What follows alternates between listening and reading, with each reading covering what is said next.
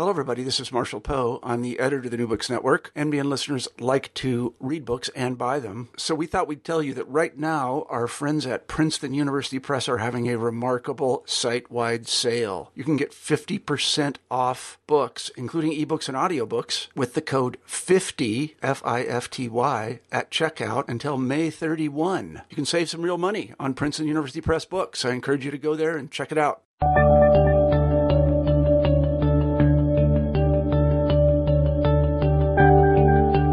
Hello, everybody, and welcome back to New Books in History. I'm Marshall Poe, your host. Each week we pick a new history book that we find particularly interesting, and we interview the author of that book.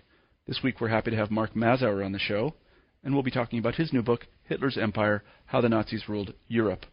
I'm a student of the topic myself, and I was very keen to read the book, and think it was absolutely terrific.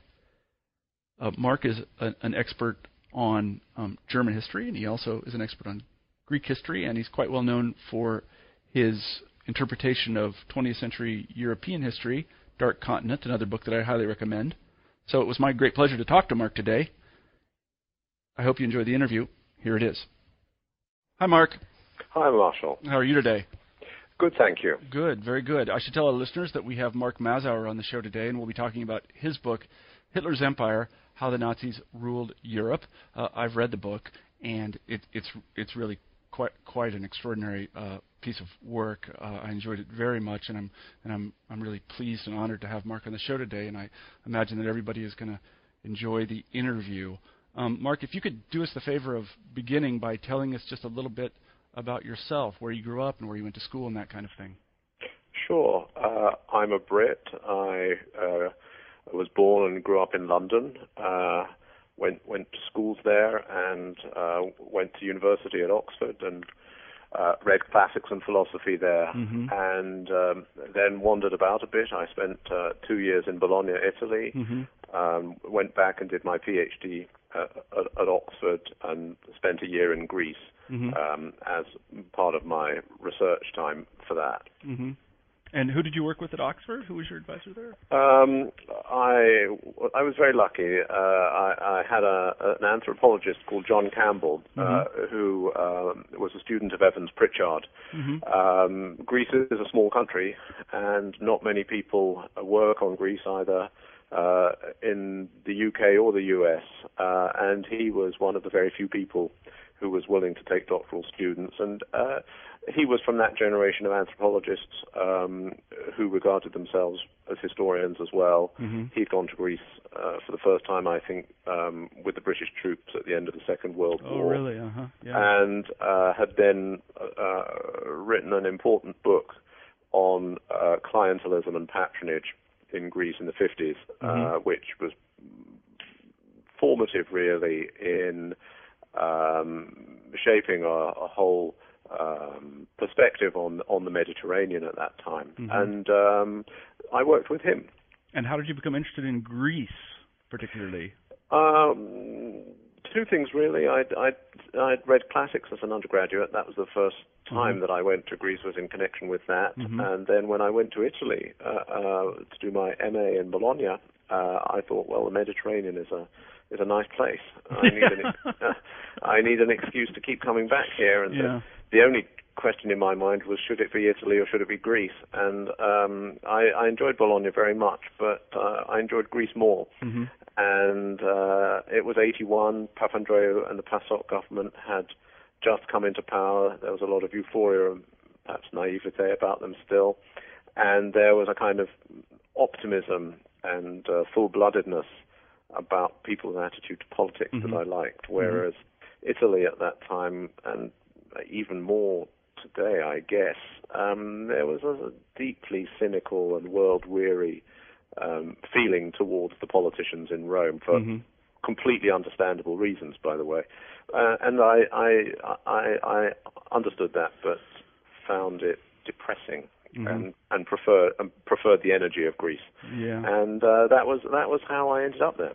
That's a good reason to choose a topic. I don't know how it happened, but I ended up with Russia, and I don't know why. Well, I'll tell you how it happened. I'll tell you how it happened. You were probably the product of a highly professionalized graduate education system, whereas I was the product of a completely unprofessionalized graduate education system where nobody ever discussed the likely job market with me, or pointed me in one direction or another, or noted that there were probably not ever going to be any jobs in modern Greek history at any serious university, and that was the precondition for being able to do it. Well, it's funny. It's an interesting point because although I am the product of a highly professional PhD program, and you're right to say that we were thinking about jobs, and the Cold War was on at the time.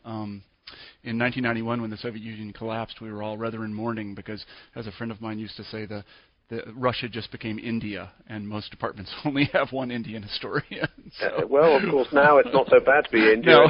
and anyway, it's back to being Russia again. No, it's true, and that's kind of nice in a way. I guess nice for me, but not nice for them. Not nice for the Georgians. Yeah, no, not at all.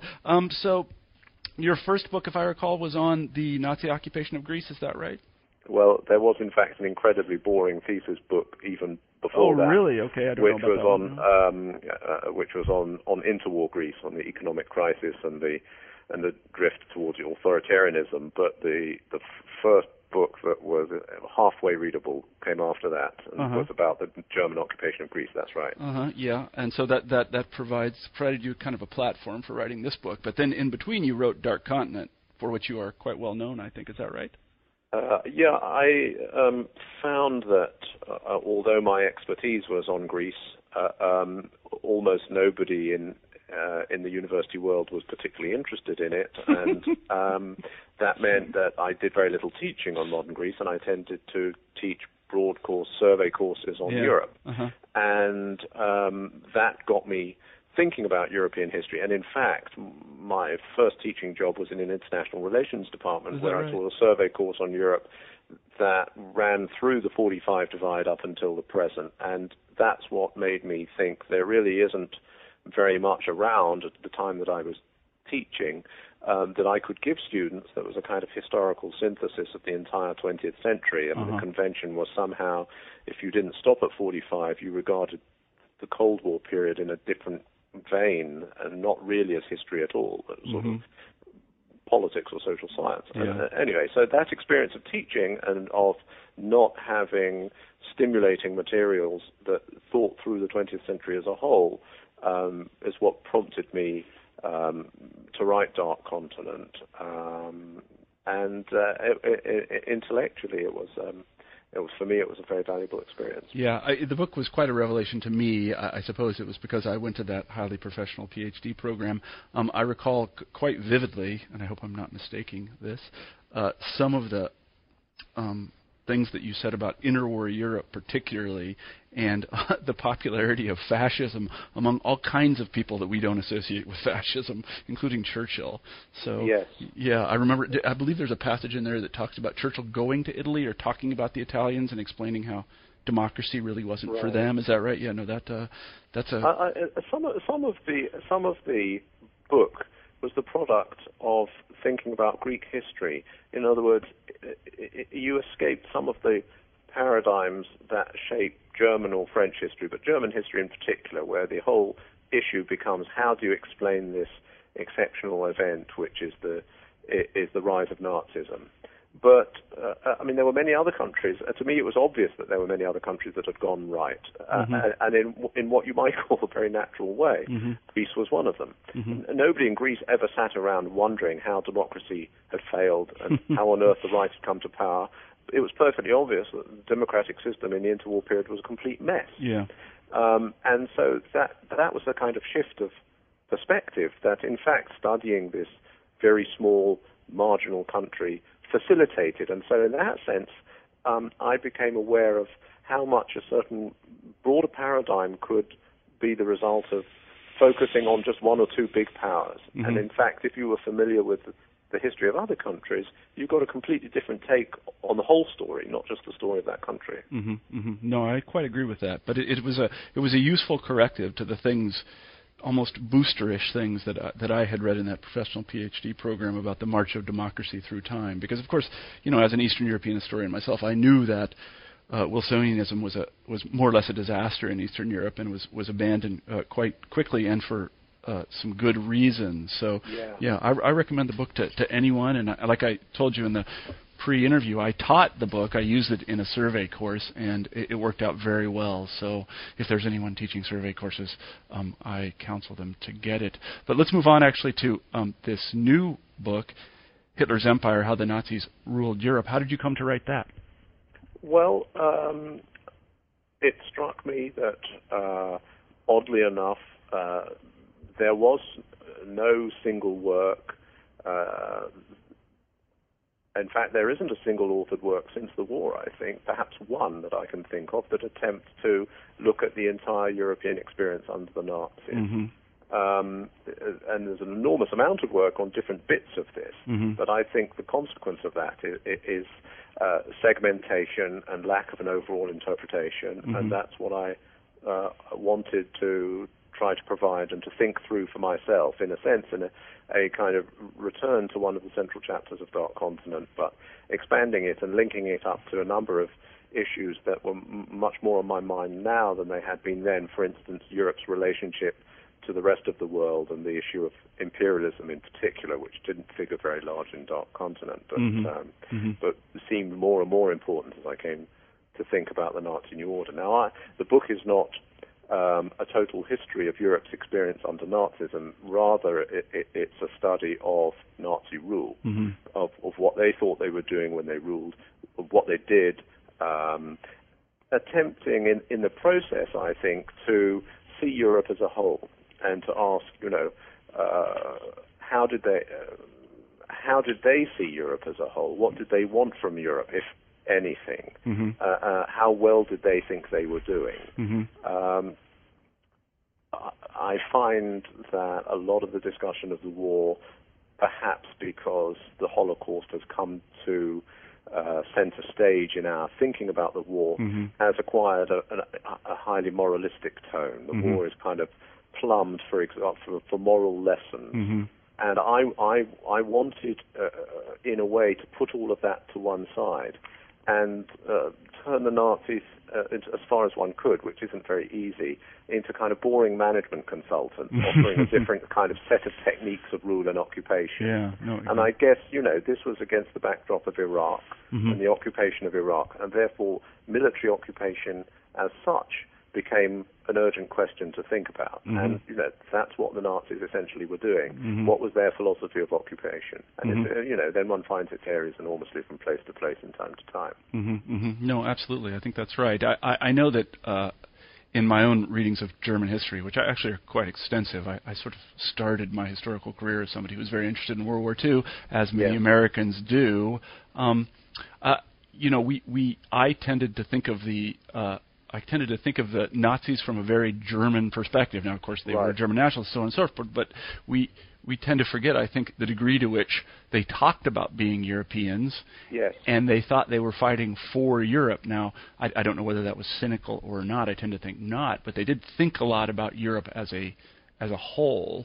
They thought about Europe, and even more than they thought about Europe, well, they were in Europe. They weren't just in Germany. And you wouldn't always guess that from the way German historians write about them. No, that's true. And therefore, whether or not they were thinking about Europe as such, and some of them were thinking about a lot, and some of them were just paying lip service to it, there they were in Estonia or Serbia or Western France, and they had to do something about that.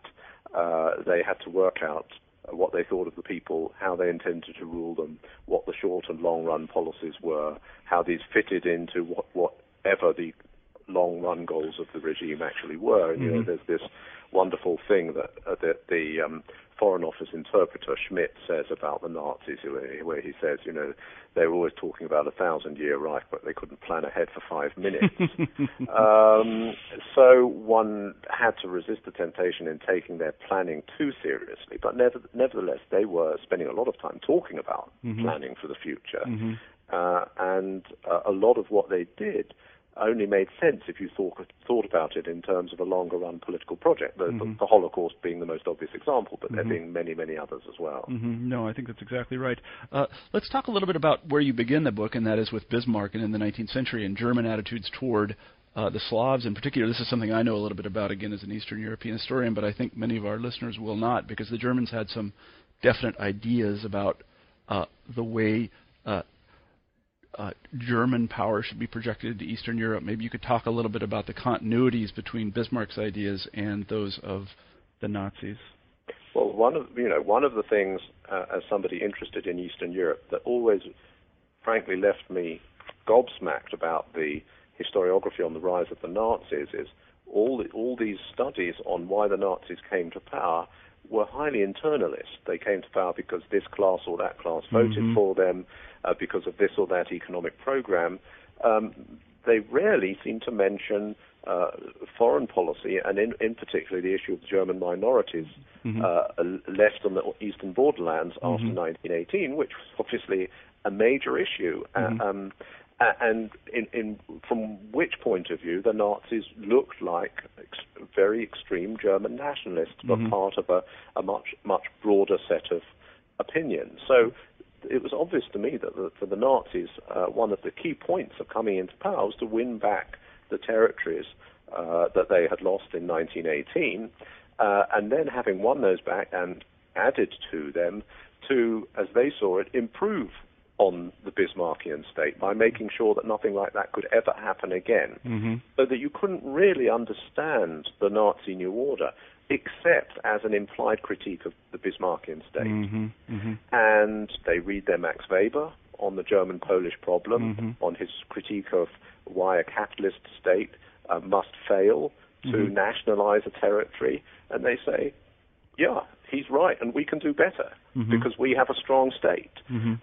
So they were deeply interested in this, and that seemed to me a useful starting point. That is to say, to make the starting point of the war, all starting points are arbitrary, a history of the German-Polish, in particular, antagonism, that, of course, stretched back to the Bismarckian period and arguably even earlier than that. And that's why I began there, because it was that borderland issue that crystallized for me what spurred the Nazis and actually what made them popular. I see just what you mean. So when, let me ask you a question that may sound naive. I think I might know the answer to it, but maybe our listeners won't. When Hitler embarked on his imperialistic war, did he have a plan as to what Europe would look like after he was done? No. There.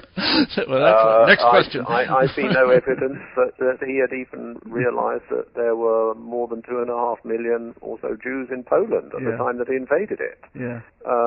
So, a plan? No. A set of preoccupations, and yes.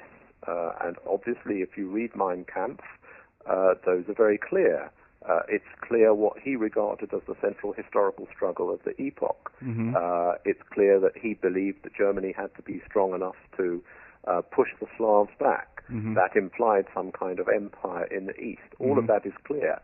But where the borders were going to be, what the racial policy was going to be towards the people who were there, above all, what the implications for the western border were, none of that was clear. And what's breathtaking is the lack of forethought, the lack of planning. One of the what looks like one of the major planned episodes of the early part of the war, which are the huge forced population movements, the repatriation of Germans from Eastern Europe and from Italy from October 1939 onwards, that helps Himmler and the SS assert themselves as the central agency in the war effort. None of that was planned. That was all the forcing of the Germans' hand by circumstances, in particular by a terrified reaction of the Germans in the Baltic states that the Soviets were going to come back in and wipe them out, and that they were going to face a kind of rerun of the situation of the end of the war in 1918.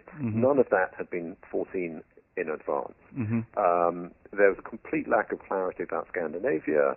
All the evidence is that the Nazis had no intention of invading the Balkans, that they would have liked to continue with some kind of domination through these bilateral clearing arrangements, through kind of economic power that they had been developing since the mid-1930s. So planned? Absolutely not.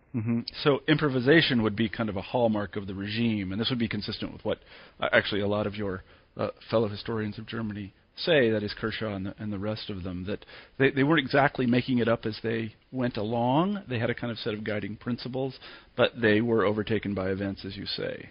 You know, one of the historians that I found most helpful in thinking about this is Christopher Browning. Yes, exactly. I regard as exemplary in his work on the Holocaust. And he's shown, I think, very, very clearly how what ultimately happened to the Jews in Poland is really product of a set of unforeseen steps that the Germans take, or are either pushed into and then take in order, in their terms, to solve the population problems of the territories they've conquered. And I think that was very characteristic of their modus operandi. Yeah, no, the book that you're talking about, I think, I don't recall the name of it, but it's called Toward the Final Solution or something like this. The Origins of the Final Solution. Yes, exactly. Yes. I finished it about a year ago, and I think that you're absolutely right. He spends what I think to most readers would be an inordinate amount of time talking about the attempt precisely to move these the Volksdeutsche to Poland, and then as a result, a kind of knock-on effect, having to remove all of these Poles,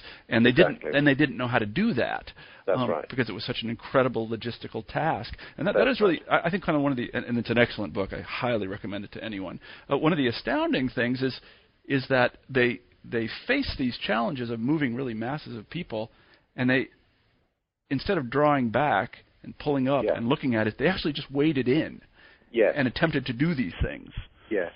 No, one of the German generals says after the war, you know, we were building this empire in the most incredible hurry. Yeah. And I think that's very important to understanding their, that's part of the reason for the extremism. They were in a terrific hurry. Yeah. They thought this all had to be done before the window of opportunity closed. That's right. But then, of course, the other thing is, you know, they are in the grip of this very, very extreme set of beliefs. This extreme ideology, an ideology which often creates as many problems as it does solutions when you actually try to implement it, more problems than solutions, but which always prioritizes the use of force, which always prioritizes action and the exercise of will over rational debate and reflection. And at the very top of this state, and in a position constitutionally of enormous power, is one of the most radical figures of all, Hitler, who is always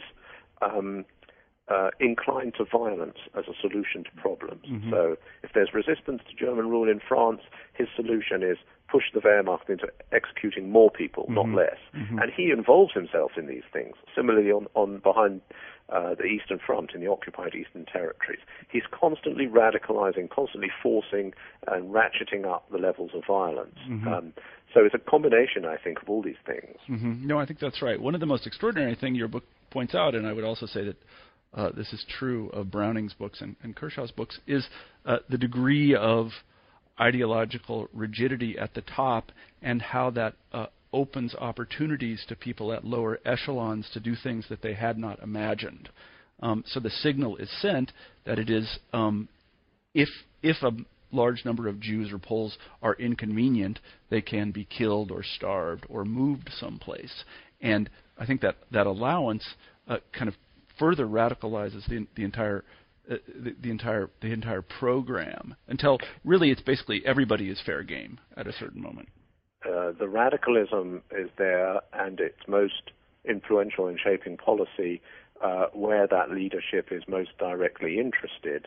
So there are many areas of occupied Europe where the regime is not terribly interested much of the time, or where its attention is fitful. And there's much greater scope for local commanders to do things differently, so that if you look at economic policy towards Belgian or Danish or Dutch corporations, it's not exactly business as usual, but it's very different to Poland or the Ukraine. I mean, the Germans work with Belgian businessmen, and Belgian and Dutch businessmen have enormous power vis-a-vis their German counterparts.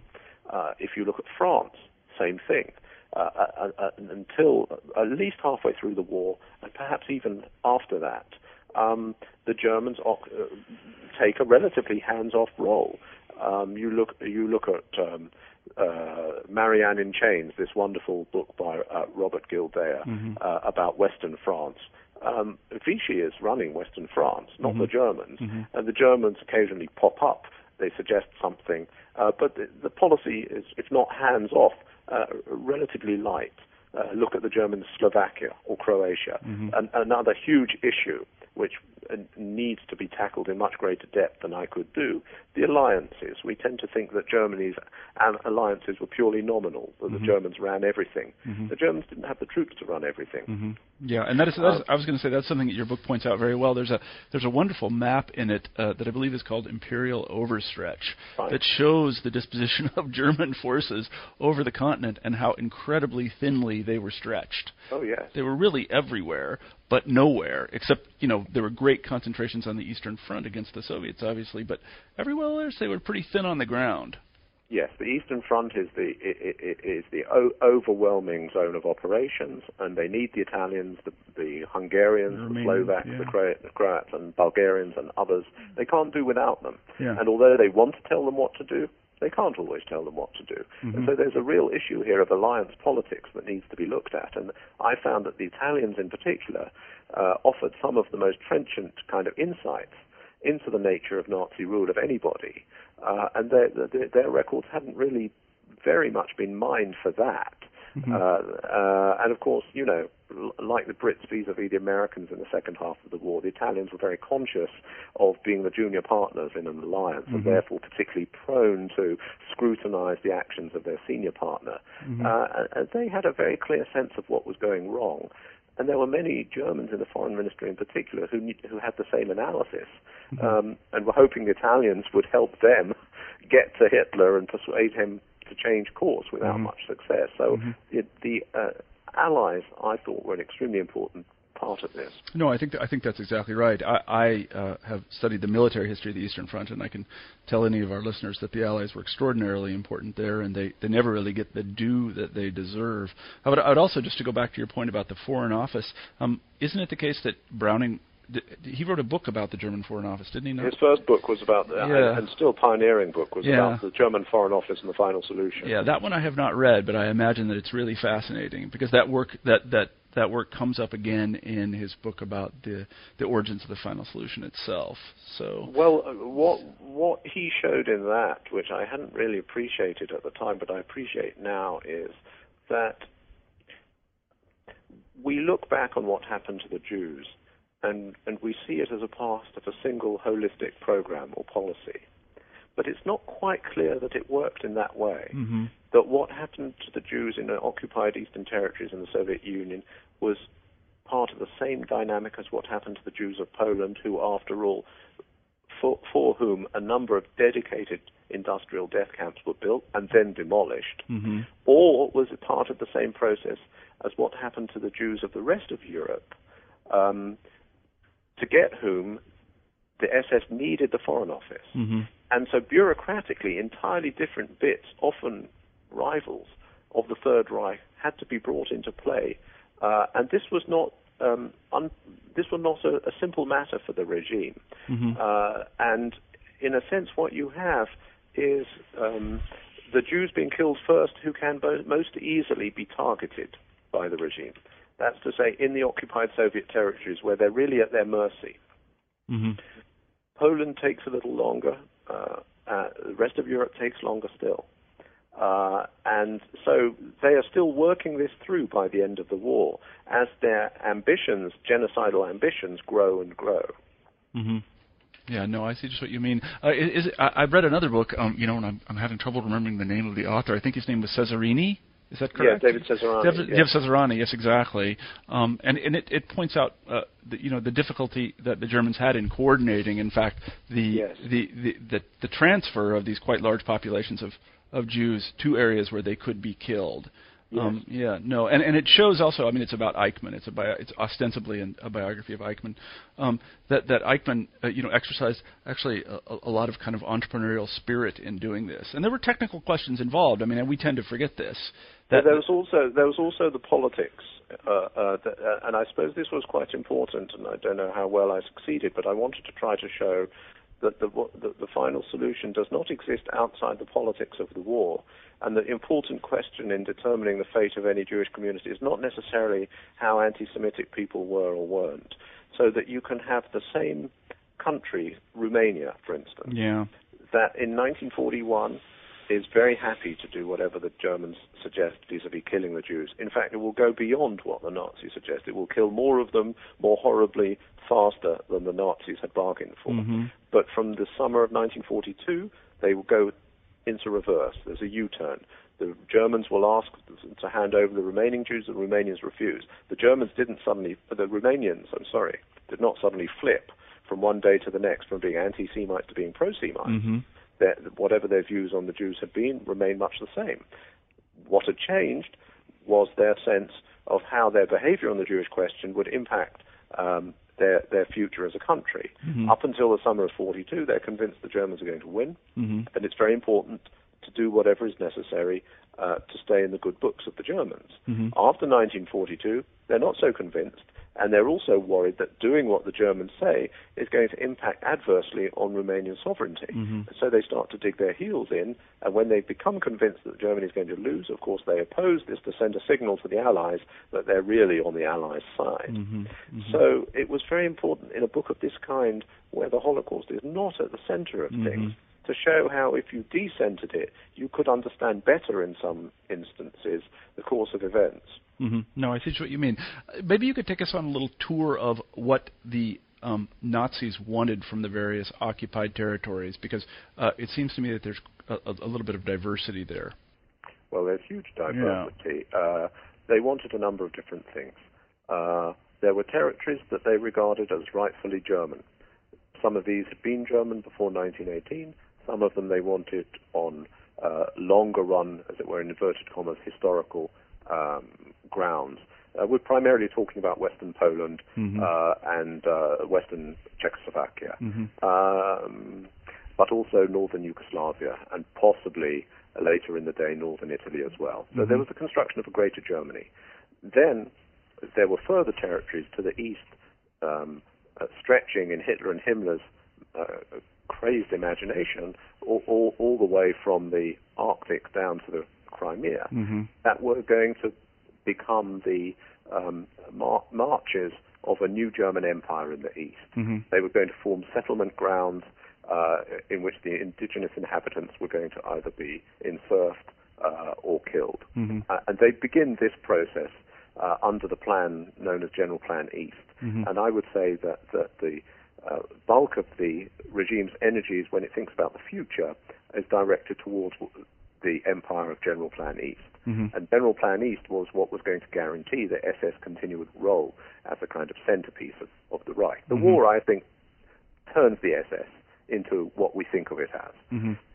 Now, that raised the question, what about Western Europe? What about Scandinavia? What about the Danubian region? What about Italy? Short answer is they thought very much less about all of that.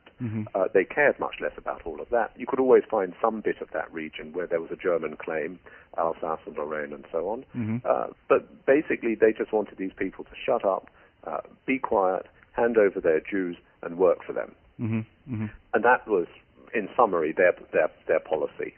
And so for an early part of the war, the occupation in France, for instance, Denmark, most obviously, is really quite, benign isn't quite the right word, but it's nothing like what you have on the eastern territories. And then it harshens very rapidly as invasion approaches and the Wehrmacht comes in. And at that point, Eastern Front rules come to Western Europe. And you get much the same kind of burning of villages, mass hanging of civilians, forced deportation of laborers and so on, that had become the norm in the Ukraine and Belarusia. So this may sound like a kind of callous question to our listeners, but let me ask it anyway. What sort of logistical challenges did the Germans face on the Eastern Front as they attempted to implement this General Plan East? All of them. they faced the same fundamental problem that the Serbs faced in Banja Luka in 1993, which is that overwhelming military triumph made them realize that they'd won too much land and didn't have enough people. That was their fundamental long-term problem. They lacked the populations to control or settle this territory. Hitler's response to the lack of adequate manpower was terror, and so you got a terror policy imposed to try and frighten the Slav inhabitants of the region into compliance. And then on top of that, you get a kind of racial policy being pursued in the middle of the war, which is going to try and sift through and find which Slavs are in fact Germans, which could be turned into Germans to improve the numbers. That doesn't work very well, and by the end of the war, they've had to reverse themselves completely and go back to a much older kind of Wilhelmine policy from the First World War of appealing to Ukrainian or Belarusian or Estonian nationalists to work with them against the communists. But the irony of that strategy is there's only one reason why that works even halfway, and that is that everybody knows the Red Army is coming. So it's a strategy that can only work when you're losing the war. And by that point, of course, it's far too late. And there are many observers inside the German regime and outside it, notably the Japanese in Berlin, who I found interesting on this, who think that Hitler was completely mad, and that if he had pursued a pro-nationalist policy in Eastern Europe from the start and galvanized Ukrainians and Belarusians around Germany in an anti-communist crusade, he could have still been in much of the Soviet Union through the end of the war and beyond. Yeah, this was kind of the Habsburg option. I interviewed Tim Snyder about this, and I was surprised to learn that the Habsburgs were still thinking about the resurrection of a kind of quasi-nationalist Habsburg Empire during and even after the war. They sort of hung on to this idea. Well, I guess it's kind of, again, this sounds like a naive. Go ahead. No, that's right. And indeed, of course, in the Wehrmacht are a number of men who had been junior officers in the Habsburg army. They had been in the Balkans or in the Ukraine in 1917 and 1918, and they remembered very, very well what that policy had been, and they thought that the best thing to do was to repeat it. But the one way to think about the Nazis is, and Hitler in particular, is as an anti-Habsburg. Everything he does is to do the opposite of what the Habsburgs did. So the last thing he was going to do in 1943 or 1944 was revert to a Habsburg policy if he could help it. What happens is a kind of Habsburg policy gets implemented behind his back by the army. Yeah, I see what you mean. So the Habsburg option is never taken precisely because of Hitler. Yes, that's right. Right, but again, it was taken behind his back, so to say. I know that the organization of the Vlasov army and then the recruitment of actually lots of settlers to the eastern territories from Ukraine and other places. Was Hitler aware of these things? Intermittently, to judge from his conversations with his generals, and when he did become aware of them, he wasn't very happy. But by the time he becomes aware of them, in the second half of 44, things are rapidly going from bad to worse on the Eastern Front, and he's not in the position that he would have been 3 years earlier to block them. I guess one question, it's a more general question than the ones I've asked that I have, and I think that a lot of listeners have, is that, one of the remarkable things I think about the German occupation, particularly of the Eastern Territories, is the degree to which Hitler was able, or his generals were able to ask the Wehrmacht and the auxiliary police and so on and so forth to do things which had previously thought to have been really too extreme to even contemplate, yet they did them, and with quite, with some protest, but actually not very much. How are we to explain this? There's been a lot of debate about this, obviously. Well, there are two or three possibilities, I suppose. One is that if you read the very interesting new work by Isabel Hull of Cornell in her book Absolute Destruction, she argues that within the German army, dating back into the late 19th century, was a military culture that predisposed the army in what it regarded as existentially decisive situations to adopt policies of extreme violence. Mm-hmm.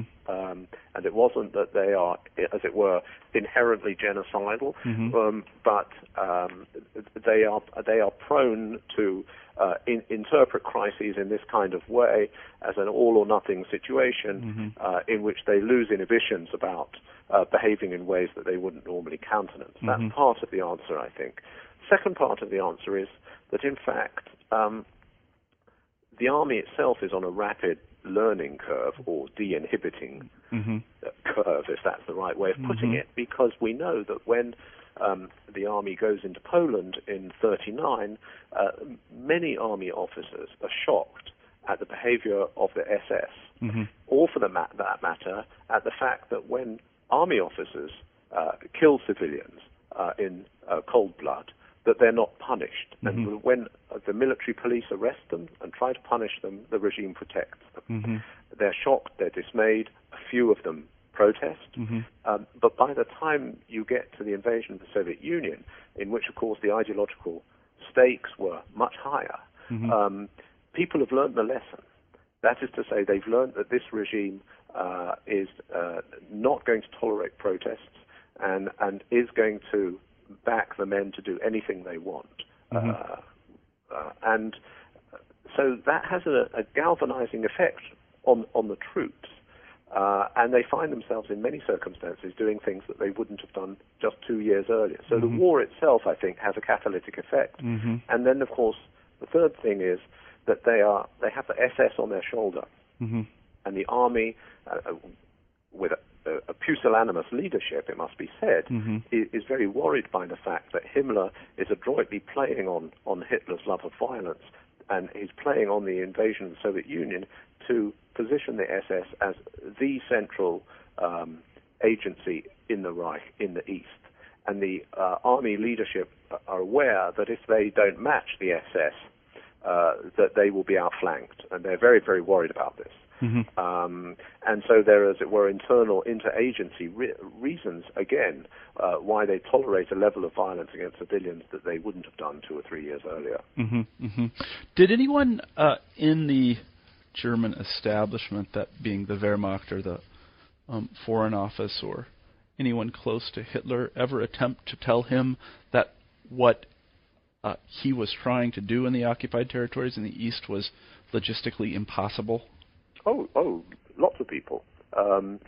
But he didn't want to hear, and increasingly he becomes inaccessible to those people because he's in his East Prussian headquarters. He's surrounded by yes men or by people like Bormann and Goebbels who think who are even more extreme than he is.